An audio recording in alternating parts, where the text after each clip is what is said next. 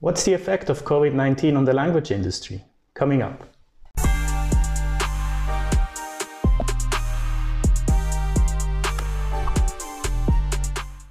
Hello and welcome back to the Freelanceverse. The last 14 months at the time of recording have been fiercely under control by COVID-19. And while it's of course extremely tragic and sad for the world what's happening right now, it also poses very interesting new discoveries and work in various different fields, the language industry included. And that's exactly what I wanted to explore a bit in this week's video. You know, the WHO calls what's happening right now a pandemic. That's also accompanied by something equally dangerous, which they call an infodemic. An infodemic they define as, I'm going to read this quickly, they define as too much information, including false or misleading information in digital and physical environments during a disaster.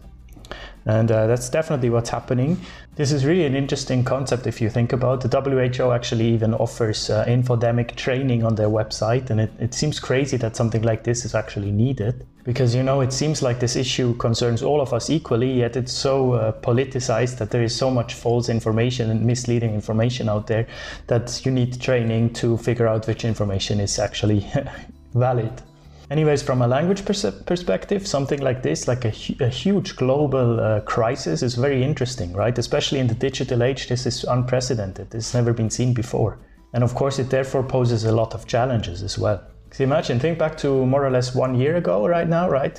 This thing came out and the world suddenly looked completely different, and so much information came out from mostly in English, right? From the US or just also from the EU, but mostly in English so everyone can understand, which is sadly not the case.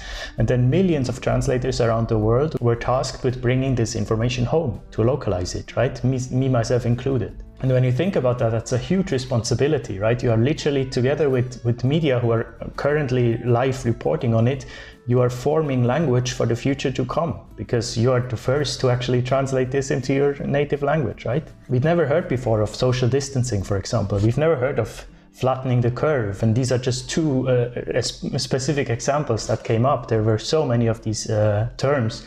And then even the source was rushed because people just needed to get this info out there. So later the WHO even came out and said, you know, the term social distancing is actually wrong. We need physical distancing. You can and you should still socialize. So it's not social distance, it's physical distance that we need. But because this term needed to get out there to the world so quickly, it's now completely accepted in the society, right? In Switzerland, people speak of social distancing all the time, and everyone to the oldest age, from the youngest to the oldest age, everyone knows what it means in the span of a few months. And that's incredible.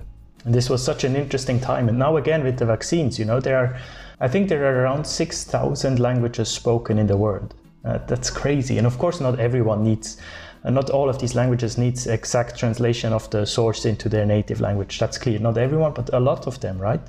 When you put this into perspective and you think that Google Translate, for example, only offers, I think, 108 languages, something a bit more than 100 languages in their software, right? And out of 6,000, that's not so much, which of course causes a huge discrepancy in information that's needed and what's actually available.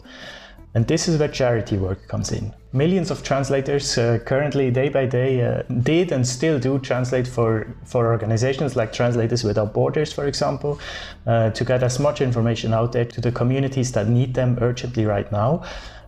Both Translators Without Borders and Ericsson actually put out a glossary specifically for COVID-19, which is super interesting. I'm going to link them both down below. You make sure to check them out. It's very interesting resources there, not only for translators, but for anyone who's interested in languages. I also made use of them personally a lot, like last year. Mostly last year. This year it's a bit more calmer, like companies got used to it, to this new way of working. But I remember last year I had so many COVID related texts, right? So many. A lot of companies made videos for their employees to inform them about new changes, new type of working. And instead of doing emails, they just made videos, and I offer a lot of subtitling. I've made a video about that as well. You can click here if you're interested. And yeah, a lot of this was COVID related. Sometimes I even had to just switch off and, you know, take care of my mental health, because of course all around the world spoke about COVID, and then also at work it was all about that. So I had to be a bit careful sometimes. What I need to be really careful about now, or anyone in the localization industry, is that you need to be aware who you are translating for, right? I do a lot of translations for Germany and for Switzerland, and the sentiment about the disease and the whole, the measures around the disease are very different in Switzerland than in Germany. Like the sentiment towards the government, towards restrictions, etc. So you really need to be careful who are you translating for. Plus, you need to make sure that you use the official guidelines by the government, right? And the official terms by the government. Like some measures might be called differently in Germany, might be called differently in Switzerland, even though it's both German, right? But you need to make sure, for example, the Swiss government uses COVID-19 in like a normal case spelling, so a capital C and then small the letters. Whereas in Germany, it's all capitalized, which I think is the official one. I'm honestly not sure why Switzerland uses the non-case version, but I need to make sure to reflect that in my translations as well, right? It's important that you use the language that the people are used to by the media. That's just to make a case for localization, right? Another thing to really pay attention to is what you're actually talking about when referring to the disease or the pandemic. Are you talking about the actual disease, COVID-19? Are you talking about the virus with the very difficult name that you can see here? Are you talking about the effects of the crisis, the pandemic? You know, not everything is COVID-19. Something are just the corona pandemic, something are the crisis, the economic crisis that revolved around it. Make sure to use only this term when it's really about the disease. That's very important. As to the effect, for me personally, as a freelance translator, I talked about this on my channel already. I was very fortunate. I never had any decrease in revenue. On the contrary, actually, I have a lot more work to do. But I think it also correlates with starting this YouTube channel. This also gave my business quite a boost, right? So yeah, it's a bit of a combination, but what I'm lucky enough to have is large end clients that, of course, they make it through the pandemic. You know, they're not going to go bankrupt because of that. They need to communicate more in these special times, right? So I really was very lucky in that sense. I had a lot of work and I still do, never had any break. But I know a lot of colleagues who have, and a study by CSA Research actually showed that they conducted these studies with 1,000 freelance linguists, and more than half had a decrease in revenue when the pandemic started, right? So yeah, keep this in mind. So if you have currently a low time, or if it's hard to get started in these weird times, keep that also in mind. You know, cut yourself a little bit of slack, because it's not easy to find clients right now. Especially interpreters, our interpreting colleagues have been suffering a lot from that. Remote interpreting is probably one of the biggest industries that came up in the last year, because it wasn't so popular back then, but now it's so extremely popular because literally no events can take place.